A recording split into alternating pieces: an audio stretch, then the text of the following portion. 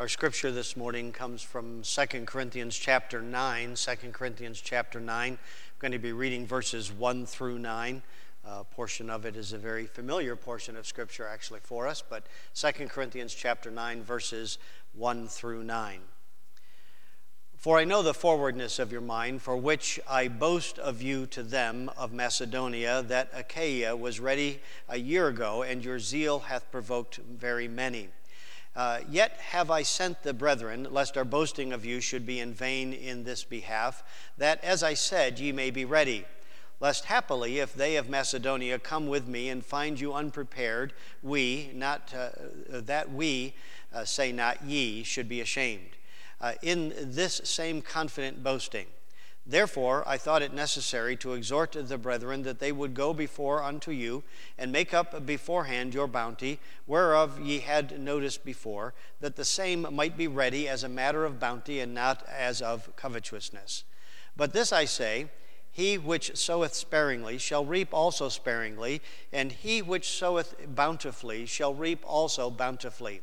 Every man according as he purposed in his heart, so let him give, not grudgingly or of necessity, for God loveth a cheerful giver. And God is able to make all grace abound towards you, that ye always, having all sufficiency in all things, may abound to every good work. As it is written, he hath dispersed abroad, he hath given to the poor, his righteousness remaineth forever. We have been spending some time going through some of the portions of 2 Corinthians, and I know that we've kind of sort of skipped over a couple of chapters for those of you that maybe have been keeping track. And the previous couple of chapters here are kind of part of a discourse that actually leads up to this statement here, as Paul is sharing with the church at Corinth, and he's actually sharing a little bit about the rocky relationship that he had with them. Most of us, again, are familiar that the first letter that he wrote in 1 Corinthians was a very terse letter, and obviously probably upset some individuals. We know that at least some of the individuals that he was pointing at, and particularly addressing some of the very blatant sin that had been in Corinth, obviously were not happy with him. However, there were others that were very faithful believers, and what we gather as we take a look at 2 Corinthians is that the church received the Word of God and responded to the Word of God, and began to alter some of their practices and some of the things that they did. As we come to this particular chapter, in chapter 9 of 2 Corinthians, the Apostle Paul is actually sharing with the church that he has been bragging on them. And he is engaged in ministry, and particularly as he goes into Macedonia, he has been bragging about that they have been good givers, and that they actually wanted to give and to support the ministry there. And so he is sharing that he is actually sending some individuals ahead of time to help them in kind of gathering the offering that they had promised that they would send for the ministry there. And he's basically saying he's going to do it. He knows that they'd promised it, but now he wants to come and actually receive it so that everybody won't be caught off guard. Instead, that the offering will be received and the ministry will go on, and that God's people will be very active in that ministry. As he addresses the Corinthian church, and we read particularly there in verse 7 some instructions that have to do with the whole mindset of giving. And I entitled the message Cheerful Givers, because I believe that the ultimate focus here is having to do with the attitude that we have as we give unto the Lord. But in verse 7 it says, every man according as he purposeth in his heart, so let him give, not grudgingly or of necessity, for God loveth a cheerful giver. I read a cute account about a young man that was fresh out of seminary, was thinking about going into ministry. He wasn't quite sure just yet, and so in the process he thought it might help out his career a little bit if he took a different job for a little while. And so he decided to take a job as a policeman, and figured that he would do that for several months or maybe a couple of years before he actually launched out and considered going into ministry. And so he went to the academy there, and he passed the physical examination, and then he took a written examination, and then he took an oral examination to ascertain his alertness of mind and his ability to be able to act quickly and wisely in emergencies. And so among many of the questions that was asked, one of the questions was asked is, what would you do to disperse a frenzied crowd? And immediately, without any hesitation whatsoever, he said, I would take up an offering.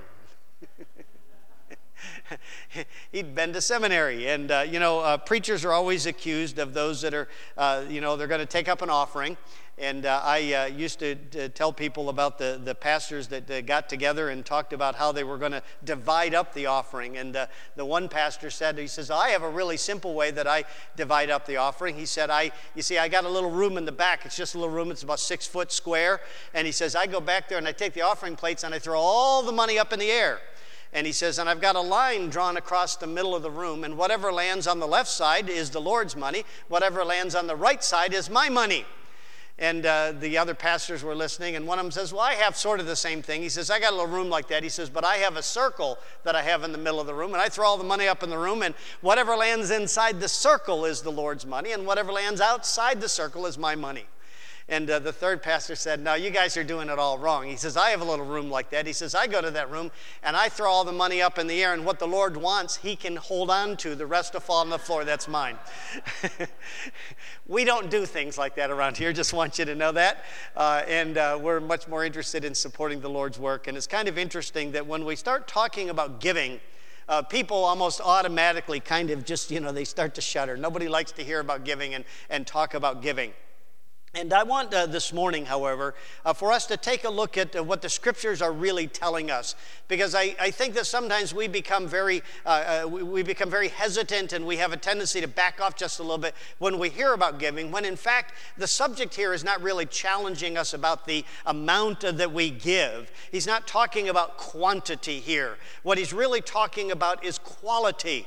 He's not talking about how much we give. What he's talking about is how well we give, and what kind of an attitude and what kind of a heart that we have in relationship to giving. If we were to talk about amounts, we might go back into the book of Malachi. Some of you are familiar with that passage. We're not going to be focusing on that this morning, but I will read these words for you. In Malachi chapter 3, beginning at verse 8, it says, will a man rob God? Yet ye have robbed me. But ye say, wherein have we robbed thee? In tithes and offerings. And ye are cursed with a curse. Ye have robbed me, even this whole nation. Bring ye all the tithes into the storehouse, that there may be meat in mine house, and prove me now herewith, saith the Lord, if I will not open you the windows of heaven, and pour out you a blessing, and there shall not be room enough to receive it. I know that many of you have been listening to some of the political discussions and the political debates in the midst of our world today, and there's a variety of candidates. The things have been kind of slimming down just recently in the last week or so, but some of the candidates that were involved in running and have been espousing some of their discussions, of course, talk about things that sound really good. I think they sound really good anyways. I don't know about you, how many people like things that are free? I would say, if it's free, it's for me. And, we like things that are free. And so when they start talking about free health care, and they start talking about, all kinds of other free things, free college, and I'm not as interested in free college now that I'd be the taxpayer paying for it for somebody else to go free. But regardless of that, free college and free health services and free other kinds of services that would be in the midst of our society. And we're always talking about those things. And by the way, they sound good. I like the idea. I'm not real thrilled about the concept of paying for them, because I don't know if you've ever learned something. Things aren't all free, just in case you didn't know that. And things always have a cost somewhere in the process. And but what I do want to do is I want to share with you. I was talking with an individual at work the other day, and he was talking about all this free stuff, and I was kind of just going on about it. And I said, you know what? I'm all in favor of it. I said, I have a plan. And the plan is that we are going to eliminate Social Security. We're going to eliminate disability. We're going to eliminate Medicare and Medicaid. We're going to eliminate all social services that are provided by the government.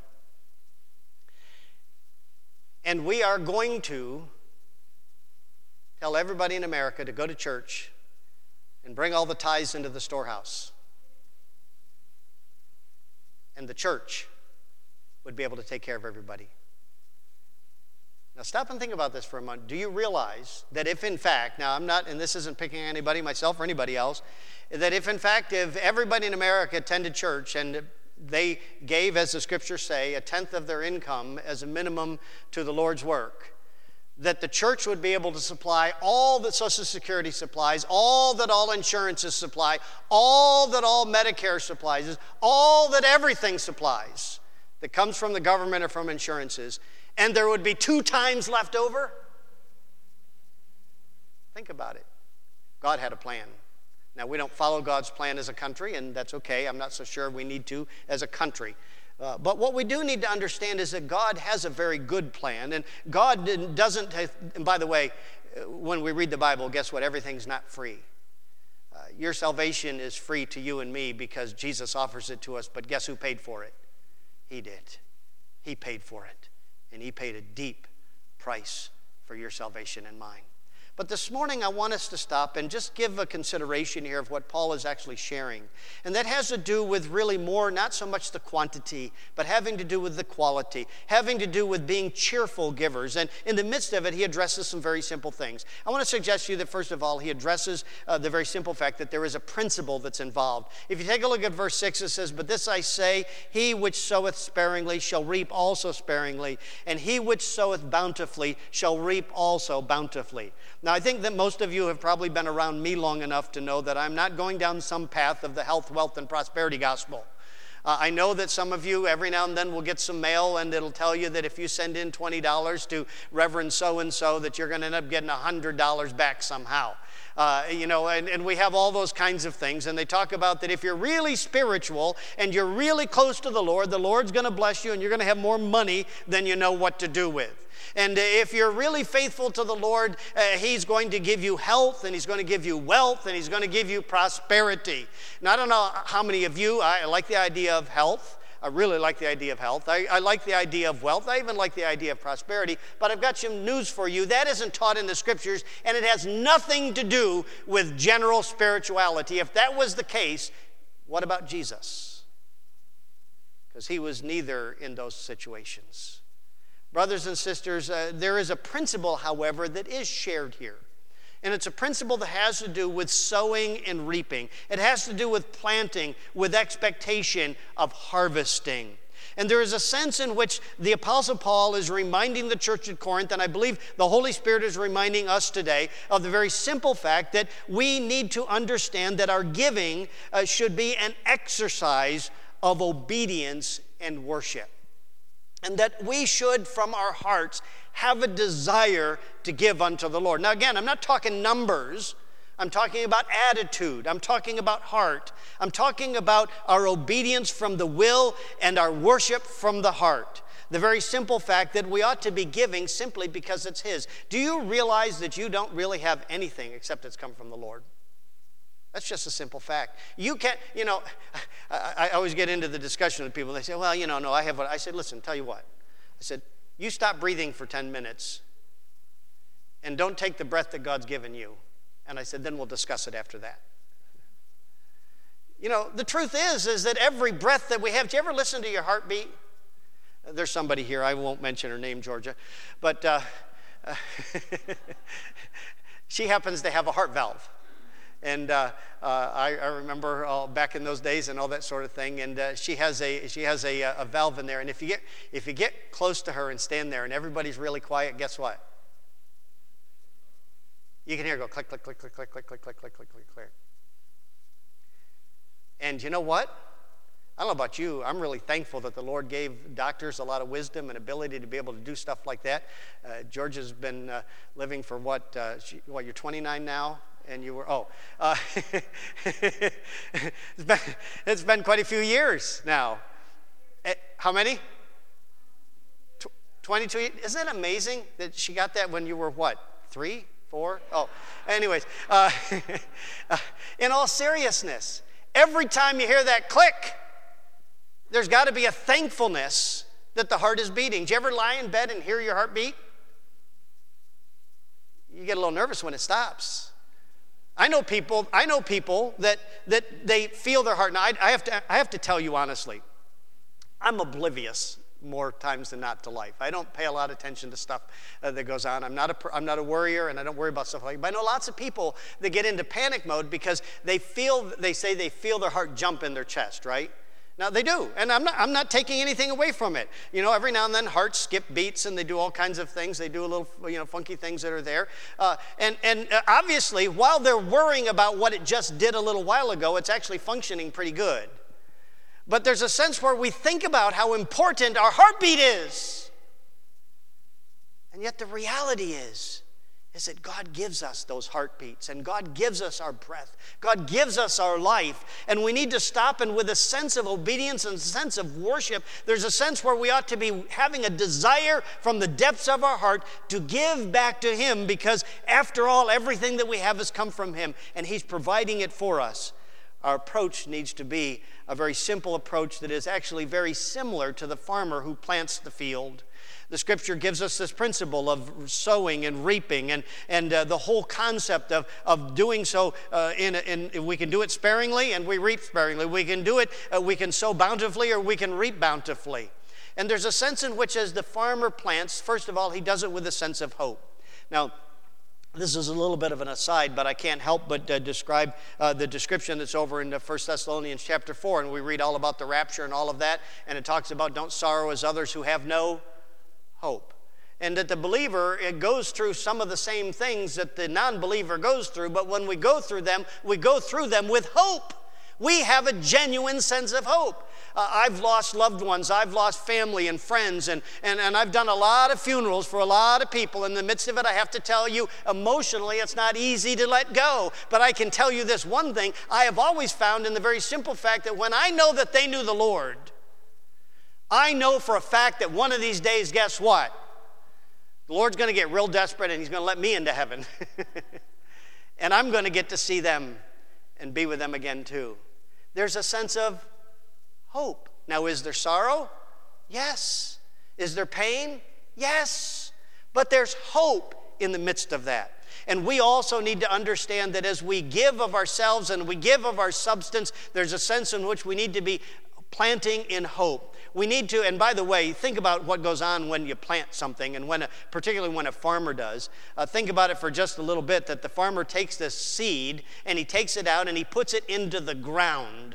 And he has to let go of it. He can't control it anymore. It's already into the ground. I noticed, I was driving over east this past week, and I noticed that there's fields over there that are already planted. Actually, there's little green stuff coming up already. They've gotten out and they've planted some fields, and some farmers got way ahead of the game. It's been kind of a light winter, and they've been out there getting ahead of the game. But you know, as they're doing it in hope, because they don't know what the spring's going to be like. Spring could be a washout. Could be a beautiful spring. Could be a washout of a spring. They don't really know, but they do it in a sense of hope and in a sense of trust. And obviously we need to let go, and we need to let go of what we have and what God has provided for us, and we need to depend upon God. The farmer puts it in the ground, and the farmer takes, instead of putting his money in the bank, think about this, instead of putting his money in the bank, he puts his money into seed, he takes the seed, and he puts it in the ground. If you've been watching the stock market go up and down, everybody says, well, maybe it's better in the ground. I don't know. But you know, truth of the matter, it's not as bad as everybody's making it out to be. But, you know, we do so with hope. But as we do it with hope, we're looking forward to the harvest. Because there's a harvest, and harvests are neat. Now, I can remember growing up when I was a young person and still high school and so forth, I got a chance a couple of times to go out to my great-grandfather's farm. My great-grandfather was what was called a truck farmer, and he had a small farm, and he actually had about 5,000 chickens. But in fact, we call it, if you hear my kids talking, we talk about Grandpa Chicken. They had the chickens, so we called them. But it was my great-grandfather, and we used to go out there, and he had a farm. He had a greenhouse, and he grew a variety of plants that would be planted for tomato plants, pepper plants, those kinds of things that would be put in. He died at the age of 83. He actually had cancer, and he had died at the age of 83. And that year, right before that, he'd harvested them. He planted 5,000 tomato plants. So it gives you a little bit of an idea. He did a lot all himself in the midst of it. But we would go out sometimes, and he would get people to come help harvest. And I remember going out picking beans. That's a little bit of a chore. I remember going out picking peas. I remember going out picking tomatoes and doing some of those things once in a while and engaged in the harvest. But harvest is kind of neat because we don't recognize that harvest is a multiplication. Stop and think about it for just a minute. You take one piece of corn, one kernel of corn, and you put it into the ground, and what grows up is a corn stalk. And the corn stalk has several ears of corn on it after it's been fertilized, okay? And from those ears of corn, how many kernels of corn are on there?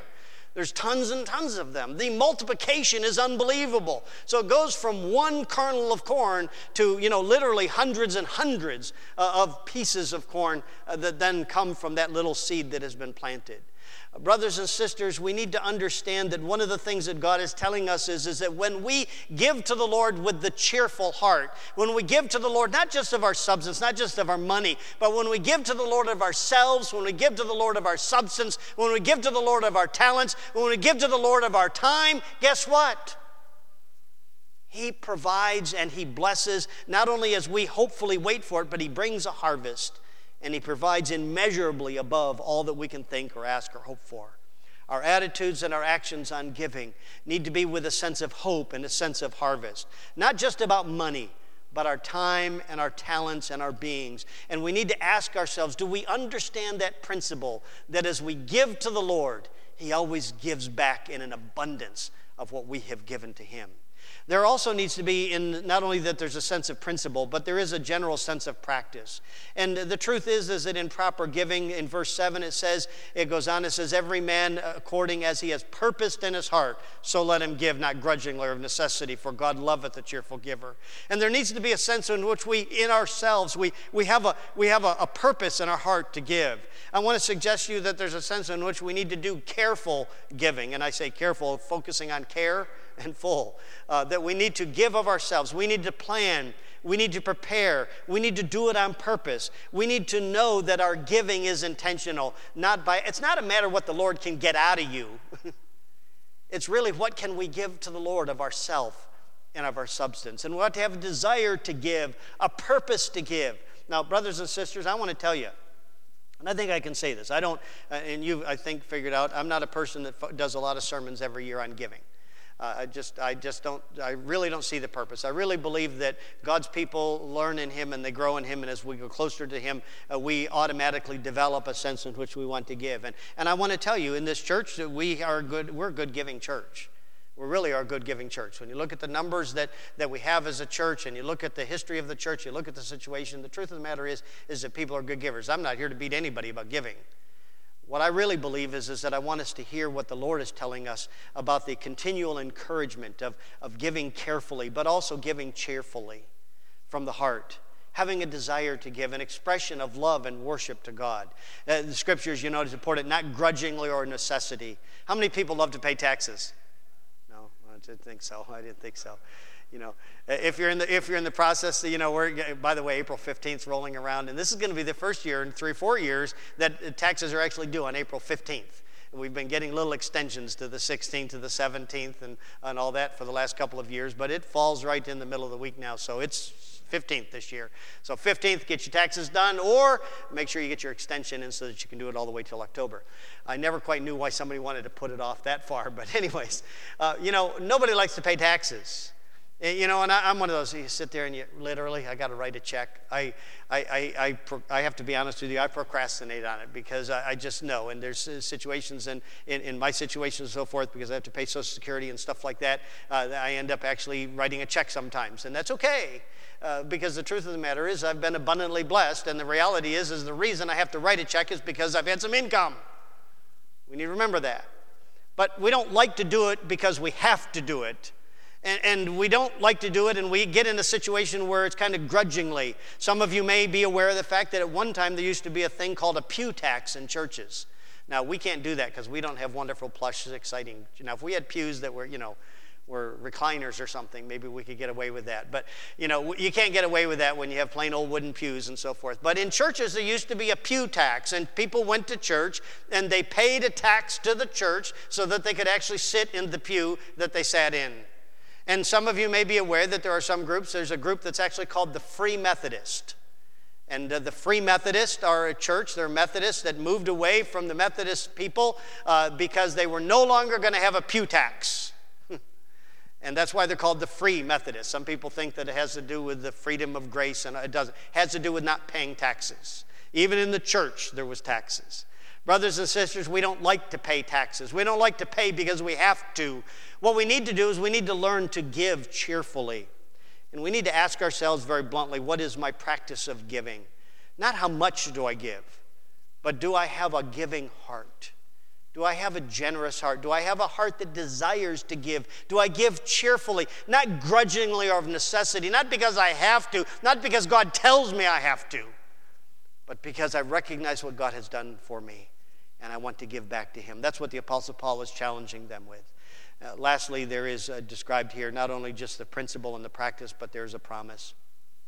When you look at verse 8, it says, "And God is able to make all grace abound toward you, that ye always having all sufficiency in all things may abound to every good work." Can I put it in simple terms this morning without going into great detail? I want to tell you a very simple fact. God will always supply and bless his children. God will always supply for and bless his children. Now, I grew up in a large family.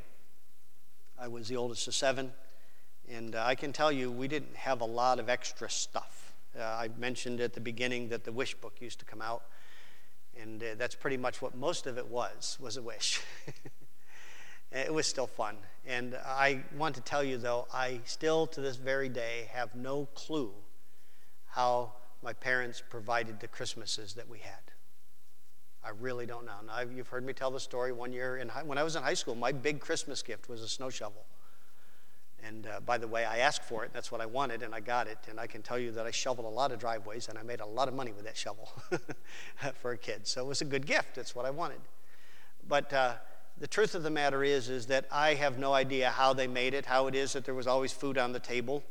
I have no idea how it is that they provided for us in the midst of those days. But I do know this, that our Heavenly Father has unlimited resources. He's the one that's created us and formed us and given us literally life and breath and health. He's the one that has provided salvation for us through the person of the Lord Jesus Christ. And we need every now and then to take some time to stop and remember their very simple promise that he will always supply and bless his children. He has an abounding grace. There's an old-fashioned saying that says you cannot outgive God. It's not just an old-fashioned saying, it's a true statement. You cannot outgive God. When you give to the Lord of your substance, when you give to the Lord of your strength, when you give to the Lord of your time and your talents and your treasures, the Lord always, always, always outgives you. We need to recognize that there's not only an abounding grace, but there are abundant goods. The truth is that he is all-sufficient. He supplies for all of our needs. I don't know how many times you've had this experience. I know that I've had it many times in my life when the Lord has provided for needs that I didn't even know I had yet. But I look back and realize the Lord provided for it even before I knew I had the need. Brothers and sisters, the scriptures call us to be cheerful givers. This is not a message that says we need to give more. This is a message that says that we need to stop and take a look at our hearts as we give of ourselves, as we give of our substance, as we give of that which the Lord has provided for us. Are we cheerful givers? Are we excited to give back to the Lord? Are we excited to minister to the body of believers? Are we excited to recognize that God's given us everything and we give back to him? It's a very simple principle. It's a very straightforward practice. It's a wonderful promise. He always outgives his people. Let's pray. Father, we thank you, Lord, for your faithfulness to us. And Lord, we thank you for the ways that you provide for us. Lord, truly, even as your word tells us, you provide exceedingly abundantly above all that we ever ask or thought or hope for. For, Lord, we pray that you'd be pleased to just touch our hearts. Lord, in the midst of your word, remind us of the importance of being cheerful in our giving, to have a desire to want to give back to you. Lord, literally our lives, our breaths, our heartbeats, everything is in your hands. Lord, we consider them very precious. Lord, we thank you that we have all that we have. And so, Lord, we pray that you will give us hearts that have a desire to give back to you, to honor you, to glorify you, and to allow your work and your ministry to press on. Father, we thank you, Lord, for your faithfulness to us. Help us today to once again refresh our hearts and make us cheerful givers. For we ask it in Jesus' name.